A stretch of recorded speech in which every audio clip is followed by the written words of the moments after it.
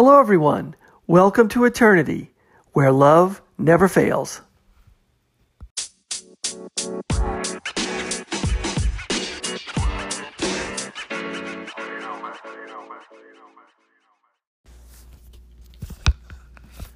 Hello, everyone. Thanks for listening. This is the Eternity Bible Study Podcast, where we walk through the Bible together every weekday, Monday through Friday. We're podcasting from here in the United States and in Zambia with a goal to share our thoughts and encourage one another as we read God's Word together, verse by verse. My co-host in Zambia, Matali, and I are both listening to Through the Bible podcast and then sharing our thoughts and encouragement with you. From America to Africa and everywhere else, God is in control. As always, our attribution goes to Through the Bible with Dr. J. Vernon McGee. So if you've ever wanted to try to read the Bible every day, we hope you can join us. We're regular people just like you, trying to learn more about God and walk in step with His Holy Spirit. So if you have your Bible, feel free to read along. And if not, no problem. We'll put it all together for you. So let's get started. Today we're in Philippians chapter 2.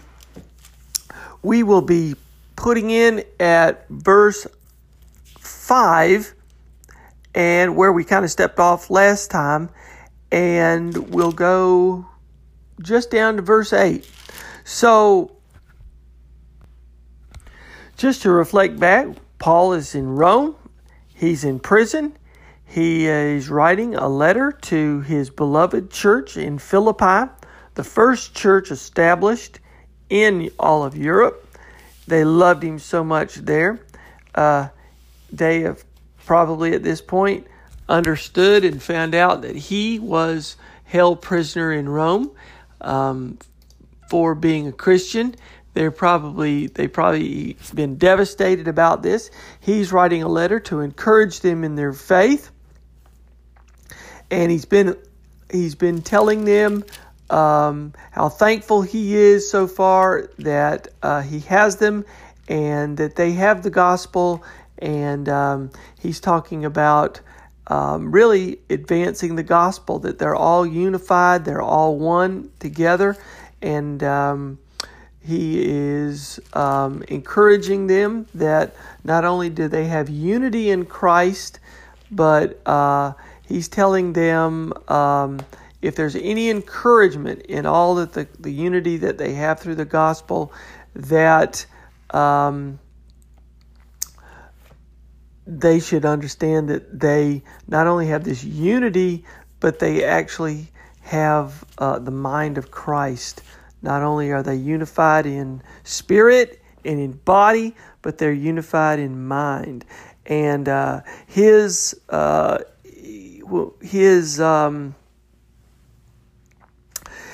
faith and his ability to look beyond his physical situation and to be even stronger in his faith was something that was probably incredibly powerful to the Philippians.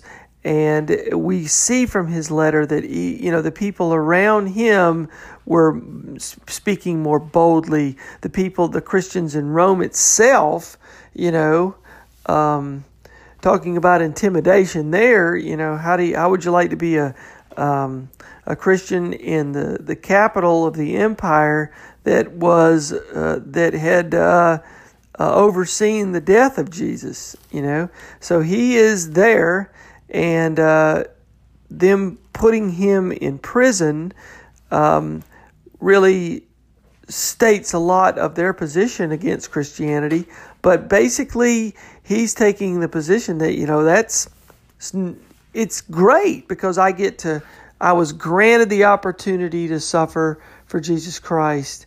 And as he said, a verse that really stood out for me, that in chapter 1, verse 19, and he says that, yes, I will rejoice, for I know that through your prayers and the help of the Spirit of Jesus Christ, this will turn out for my deliverance. So in other words, he's saying, I am so happy that we have the ability to have prayer and the Spirit of Jesus Christ to help us.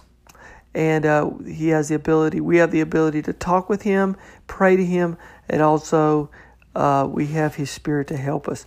So he's saying all of this encouragement just makes me stronger. And he's talking now about having the mind of Christ. So they've been talking about the being unified in the body and unified in the Spirit and through the Holy Spirit, but he's talking about the mind of Christ. And so we begin this study with a question: is what truly is the mind of Christ? And what are the characteristics of it? And you almost have said to yourself, wouldn't it be great to have met Jesus Christ, just to see him in person? And you could probably see him how many wonderful things he did, or all the wonderful teachings he did. But what was actually in his mind? And Paul's laying out this beautiful description of the mind of Christ. In the first verse here that I wanted to jump in at verse 5, having this mind among yourselves. Okay? Having this mind. We have this mind. Of course, we have this mind because we're all unified through the Holy Spirit into the body of Christ. So we have Christ's body. We are his physical body. But we also have his mind. Having this mind among yourselves, which is yours in Christ Jesus. So those who are in the body of Christ, who are unified in his Holy Spirit. And again, this is one of the mysteries of the church, is how we are unified in the church. And as Jesus said, when we believe in him, he says, I am in you and you are in me. We become unified in the Holy Spirit, just as I am in the Father and the Father is in me. So we have a very similar relationship that Jesus had to the Father in heaven. And we have the exact same relationship. I'm in you and you're in me, just as I'm in the Father and the Father's in me. And therefore the Father's in you and you are in the Father. That's the amazing relationship that we have. And of course he says, then you are unified in one another in the body of Christ. That's what we studied in Ephesians about. But now Paul goes on to say, having this mind among yourselves, which is yours in Christ Jesus, who, though he was in the form of God, did not count equality with God a thing to be grasped. So he starts off by saying this mindset that Jesus had is yours. This mindset that if you are united with Christ in his Spirit, he is encouraging them to be united with Christ in his mindset. We have to think about the proper response to the Word of God is a humble heart. We've been saying that over and over, almost in every book of the Bible that we've been reading. Is the proper response is a humble heart, to have a Christ-centered heart. And so he's sort of giving another example about a mind that is centered on Christ. And what was Christ centered on? Well, Christ's mindset was to do the work and the will of the Father. And he says, though he was in the form of God, did not count equality with God a thing to be grasped. So remember, Jesus Christ was God. He was equal with God. And as we saw in John chapter 1, in the beginning was the Word. The Word was God. The Word was with God. That was before the world began. The Word was with God. The Word was God. And then the Word became flesh. It's talking about Jesus Christ. So Jesus Christ was the Word of God. Jesus Christ was God. He was with God. And that's another one of these mysteries of God that we just can't fully explain or understand how he could be with himself. He was the same person, but he was also a different person. And he's talking about men being made in the likeness of us. And so Jesus was equally with God, but his mindset, when he looked at it, did not count equality with God to be a thing to be grasped. So once he took the form of man, he was so humble, even though he was equal, he was God, he was completely humble in the form of a servant. So McGee was kind of going through some ways that these verses are talking about how Jesus humbled himself. And the sort of the first thing was his mindset. He did not count himself to be equal with God. He considered himself low, even though he deserved glory, even though he deserved this. And he basically comes to us as a joyful servant without concern that he was going to somehow lose his position in heaven. He wasn't worried about any of that. He wasn't worried about, I'm coming to give something to man, but I can't wait to get home to heaven. He completely came out of love. For God so loved the world that he gave his only begotten Son, that whosoever believed in him should have eternal life. John 3:16. It was a gift of love. And as we go down in verse 7, but he emptied himself by taking the form of a servant. So he becomes human, being born in the likeness of men. So he was in the likeness of God, and now he takes the form of men. He becomes human. And when he does that, when he becomes human, this word that he emptied himself, as McGee points out, that's always been sometimes a verse of controversy, because some people developed this theory a long time ago of the kenosis therapy. It's this self-emptying means he wasn't God anymore. He just was a total human. But, folks like McGee and, of course, my Bible study research says all that was, rejected, because the more you look at it, Jesus was God. I mean, if he emptied himself out and was just a total human, he couldn't do any of the works that he did. He had the authority. He had the authority to do all of these things, and that he was equal with God, even though he was in a human form. So emptying himself, McGee is saying that was more in line, that he emptied himself of the glory he deserved. He did not force any of that glory. He was born in total humility. If he had been born in the glory that he deserved, all of the angels in heaven would have been there. All the animals on the earth, all the powers and the rulers of the world would have had to show up. He would not have been born in a manger. He would not have been born into poverty. He wouldn't have somebody even that night hunting for babies to kill, because they had to, King Herod was trying to kill him. He would not have allowed him to even be subjected to the cold or the elements or hunger or anything like that. But he emptied himself of the glory he deserved.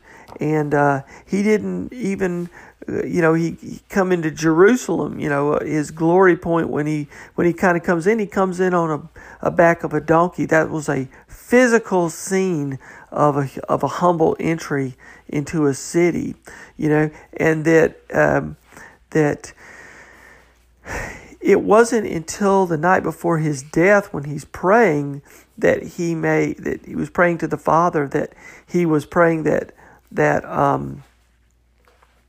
his death on the cross would bring glory to the Father in heaven. He wasn't taking anything on for himself. But after his death, the Father then restored to him the glory that he truly deserved. So he didn't force any of this glory. He was born in total humility. And so McGee's pointing out that this emptying of himself was emptying of himself of the glory he deserved. And so being in the form of a servant, again, that's a hard thing to do, is to come and serve one another and to serve others. You come in and the first thing you want is somebody to like you. The first thing you want to do is to be able to say, I did something the right way and find favor with other people. We're so wired for that, And so he came in total humility. He basically came to teach, but he did it in the form of a total servant.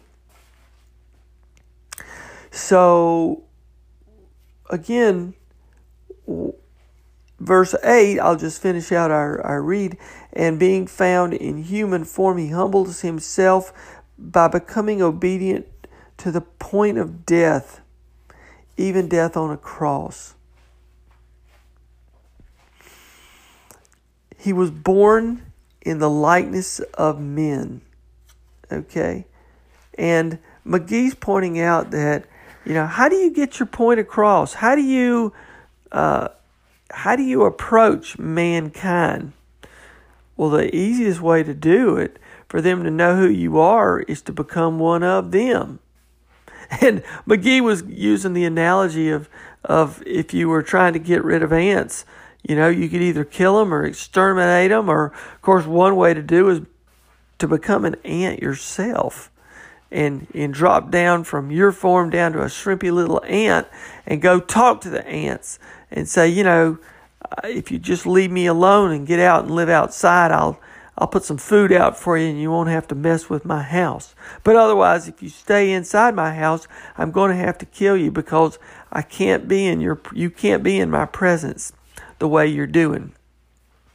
It's kind of like we're like the ants to God, But when Jesus comes to earth, he took a far greater downgrade than even us becoming an ant. It was even worse for him. But it's sort of like that. You become an ant, and then you take the risk that somebody can step on you, and you take the risk that you can die pretty easy.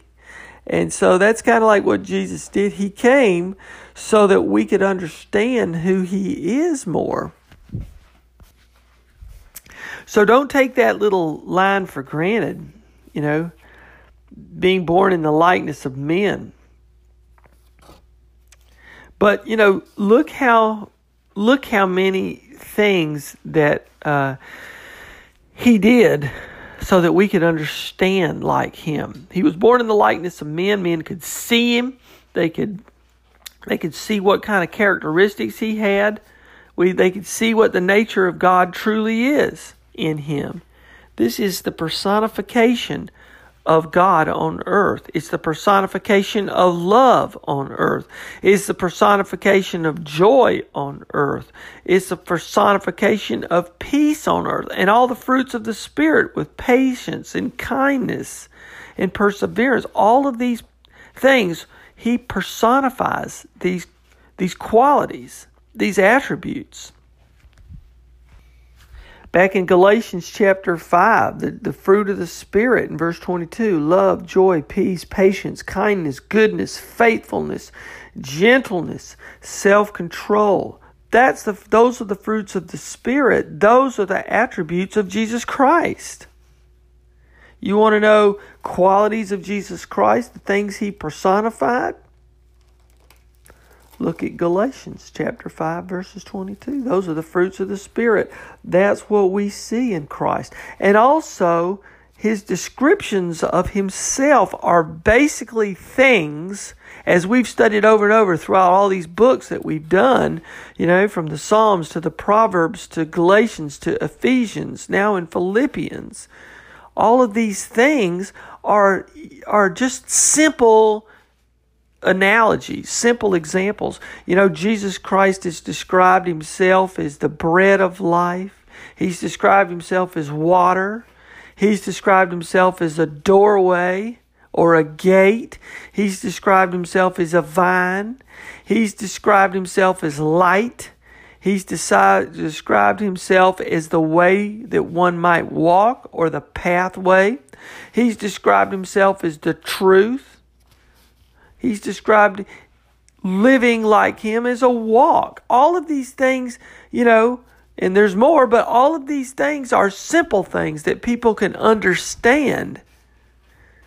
You don't have to be somebody super smart or go to college or go to, some fancy Bible school, or you don't have to be a fancy preacher, or you don't have to be intellectual enough to write a book, or, at the head of the class to make the highest grades. No, anybody can understand God's wisdom. Anybody can understand these things, because everybody knows what water is, and a door, and a vine, and a light, and a walk, or what bread is, or food. These are things that people can relate to. And that's how Jesus describes himself for people to understand. And down in verse 8, again, being found in human form, he humbled himself by becoming obedient to the point of death. How difficult was that? To be so vulnerable that you can allow yourself to be killed. That would be like me and you trying to shrink down to become an ant so that we could go talk to the ants. Well, the first thing that we'd be scared of is once we get down to the ant size, what are the other ants going to do to us? If we get down there and tell them, look, ants, you got to get out of our house because, we can't have you crawling around in this house, or we're going to have to, you won't live. You'll have to be exterminated,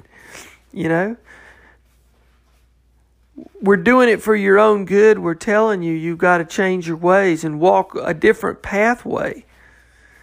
There's different food for you. It's not the food in this house. But you just cannot live in this present house. You got to change your ways, ants, because you are living a different way. You're living in the wrong way.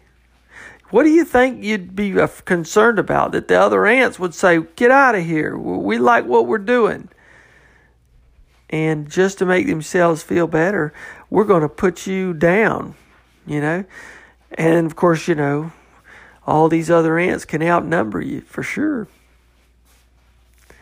And just like the ants, getting upset, that's what happened. The same thing, that's what happened to the people and the Jews themselves.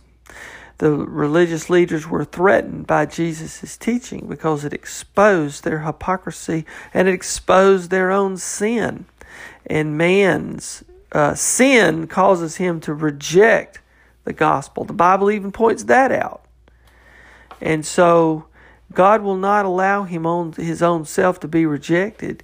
He chose before the beginning of the world who would be his sheep. And as we learned in Ephesians, that we were predestined, his children. He knows who his children are. He's not going to make a bunch of people and allow himself to be rejected by these people. So Christ humbled himself. He took a position of being fragile. He took a low position, not only to serve, but to serve to the point of death, because his presence on earth was not only to teach and to show the nature of God, but to be a sacrifice for our own sin. And this sacrifice was a joyful sacrifice. It was given with joy. He did not come down, and as these verses are pointing out, he did not come down here reluctantly. He did not come down here because God made him come down. He did not come down here worried about getting back up to heaven pretty quick. He didn't come down here worried about losing out his spot with God the Father in heaven. He emptied himself of the glory that he deserved so that he could be with us and he could take the shame that we deserve. He wasn't worried about the glory that he rightfully had. He was worrying about taking on the death that we rightfully deserve. And that is, getting into the mind of Christ. That's getting into this beautiful picture of humility. So that's our time for today. We'll stop here. And tomorrow we'll continue our study in Ephesians by looking at what's been called as the hymn of Christ. If Christ had a hymn, and hymn, not H-I-M, we're talking about H-Y-M-N, a hymn like a song of Christ. It's this beautiful little expose that Paul's writing about Christ himself to describe so beautifully his mind and what he did for us, the position of humility that he took. So I hope this is helpful and encouraging to you. And as it said, as we started off, this beautiful picture, this beautiful picture of Jesus Christ, this mindset of Christ is yours. It's yours in Christ Jesus. It is what he wants you to have in him as he is in you. So this is the part where I'll turn over the podcast to my partner and co-host in Zambia, Matali. Matali, I hope you're doing great. Please pass my regards to everyone there. I can't wait to hear what you're going to have to say about today's reading. It's just every day just seems like it gets better and better in this great book. So many practical things. And as Matali, I heard from her yesterday. I think she's really enjoying the study too. It's real practical living, where the pots and the pans are of life. So, from me to all of you, God bless you. Keep your hearts centered on Christ. And I'll see you next time. Take care. Hello. So today's teaching is coming from Philippians chapter 2, verses 5 to 8. So in Philippians 1:1-4, we saw the mind of Christ. And the mind of Christ is others. When Christ put others before himself. So the mind of Christ leads us to the 7 steps of humiliation of Christ. So this was the descension of Christ from heaven when he came down here on earth. So, Jesus Christ is God the Son, and it is beyond like our wildest imagination or comprehension of what Christ did for us. This is the love that he had for us. He put us first before himself. He was blameless, he was selfless, and he reduced himself to human form. He was beneath the angels, and he came out of heaven's glories and down to earth. So verse 6 reads, who being in the form of God did not consider it robbery to be equal with God. So this is step one of the humiliation of Christ. So he did it out of love and out of joy and willingly when he came down, when he reduced himself to to human form from him being God the Son. And he didn't think twice about it. Like he didn't think, oh hey, what's gonna happen if I actually leave heaven in this heavenly place. And it's not something that he held onto. He came down joyfully, and he ended on the cross, and which ended in death. He became a curse for us. He didn't think twice, like what's going to happen when I go? Will somebody else take my position? Or, someone else is doing a better job than me. Oh, hey, look, the angel Gabriel might take my place. No, he didn't look at it like that. If he hadn't come willingly, it wouldn't have been a sacrifice. So, as Christians today, let us have the mind of Christ. Let us, I know it's human nature. It's our old nature to always think selfishly, to always think of ourselves first. Hence, this is why we ended up crucifying an innocent man, having him nailed to the cross, because we always tend to think of our needs first before the needs of others. So let us have a mind of Christ, and let us think of others before ourselves. This is, a principle that is talked about in the Bible, and as Christians we have to practice. Verse 7, this is step 2 in the humiliation of Christ, reads, "But made himself of no reputation, taking the form of a bondservant and coming in the likeness of men." So he emptied himself of something, and not of his deity, not of his position as God the Son. When he was here on earth, he was 100% God. Be it like the time he was suckling from his mother's breasts, or growing up the 33 years that he was here on earth, he never emptied himself. He never emptied himself of the deity of his position as God the Son, but he emptied himself of the prerogative of deity. So he didn't force anything on anyone. He was born in a stable. He was born in humbleness, among us, us, simple creatures, simpletons here on earth. He wasn't born. He would have chosen to be born in a palace, in a castle, in a mansion, and no. But he came for. Christ came for the sinners. He came for the poor, because we are poor at heart. We are sinners, and he came in all humbleness, in all loneliness. So today, this is why you find today a lot of people have actually heard about him. This is a king who rode a donkey.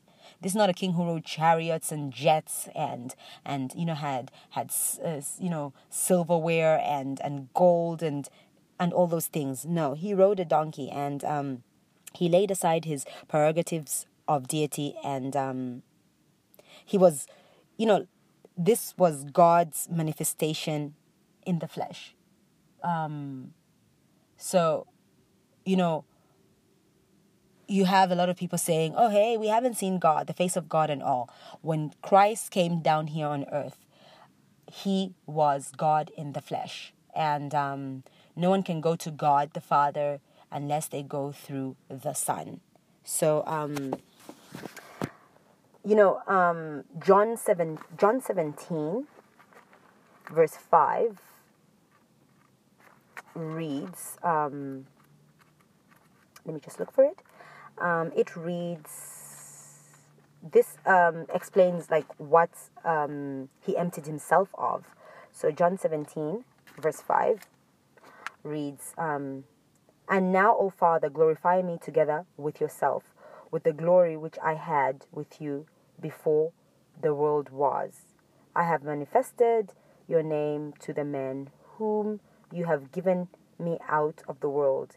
They were yours, you gave them to me, and they have kept your word. So, verse 5 again. And now, O Father, glorify me together with yourself, with the glory which I had with you before the world was. So, he was still a God. He was God the Son on earth. For the 33 years he was here on earth, he never did lose his position as God the Son. He just emptied his prerogatives, of deity, of God the sonship, but he was still a God, and he laid aside all that, and he was God manifested in the flesh here on earth. So he gave up his position in heaven, joyfully, and with all his heart, because he put us first before himself. So John 17 verse 5, this was the Lord's prayer, and he prayed to God the Father. He says, I want the glory that I had before the world. And he wanted to have his glory back as God the Son. So he was still God the Son here on earth. For the 33 years he actually endured here on earth. So he was praying to his Father, and asking for the glory he had before the world was. Verse 8 reads, and being found in appearance as a man, he humbled himself and became obedient to the point of death, even the death of the cross. So he was obedient even at the point of death. Even on the cross, he was still obedient to God the Father. Never once did he say, oh no, this is too painful, I can't do this anymore, because he was God the Son. So he came to earth as a servant, and he was a king, but he didn't make that claim, until he rode into Nazareth. Never once did you find him saying, oh, hey, you know what? I am God the Son, I deserve A, B, C, D, or, he humbled himself. He was lowly, he was blameless, and, this is something we have to emulate as Christians. Let us be humble. Let us be in the likeness of Christ. Let us have humility. Let us put others before ourselves. This is love. Let us have the mind of Christ. Let us always think others, others, others. So he came amongst us, the little people. He wasn't born in palaces and thing. He was a very approachable guy, actually. He was born in a stable, among the animals, and making him a king for everyone, a king for the poor, a king for the rich, a king for the black, blue, white, and green people. He was a king for everybody. He was, his name was above all names. He was the King of Kings and the Lord of Lords. So step 4, he was made in the likeness of man. So it was humbling to be made as man, because, he was a God.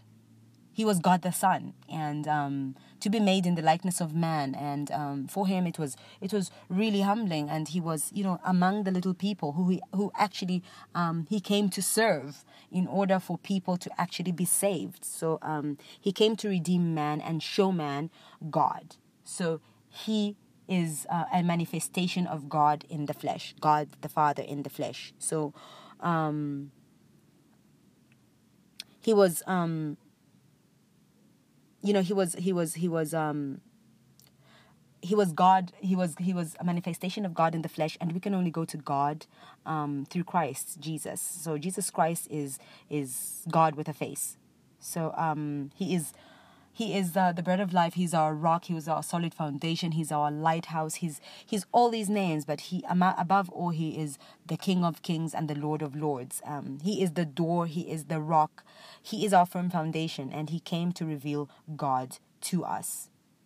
So, step 5 of the humiliation of Christ. He wasn't humbled by someone, if we look at our setup today, people become humble because someone else humbles them. But in his case, he didn't have to be humbled by someone else, but he humbled himself. And this is a mind of Christ. He humbled himself and he became obedient on the cross, and he became obedient until his death on the cross as well. He was obedient to God the Father. So these are the steps of the 5 steps so far of the humiliation of Christ. This is the mind of Christ. He was humble. He didn't need someone else to humble him, and he came down willingly, joyfully, because he wasn't actually asked to do it. He did it for the sake of mankind. And he endured the cross for our sake. And he emptied himself of his prerogative of deity. And which he didn't. He didn't empty himself of his position as a God. He was a God here on earth. And he came as a servant for us all, a servant for you and me. So, as Christians, let us practice and have the mind of Christ today. Let us be humble. Let us not wait for someone to humble us because of, the transgressions they spot out, the mistakes they spot out in us, or a situation. Let's not wait for a situation to actually humble us. Let's not be prideful. Let us have the mind of Christ. So this is today's teaching. Thank you all for listening. God bless and have a good day. Bye-bye.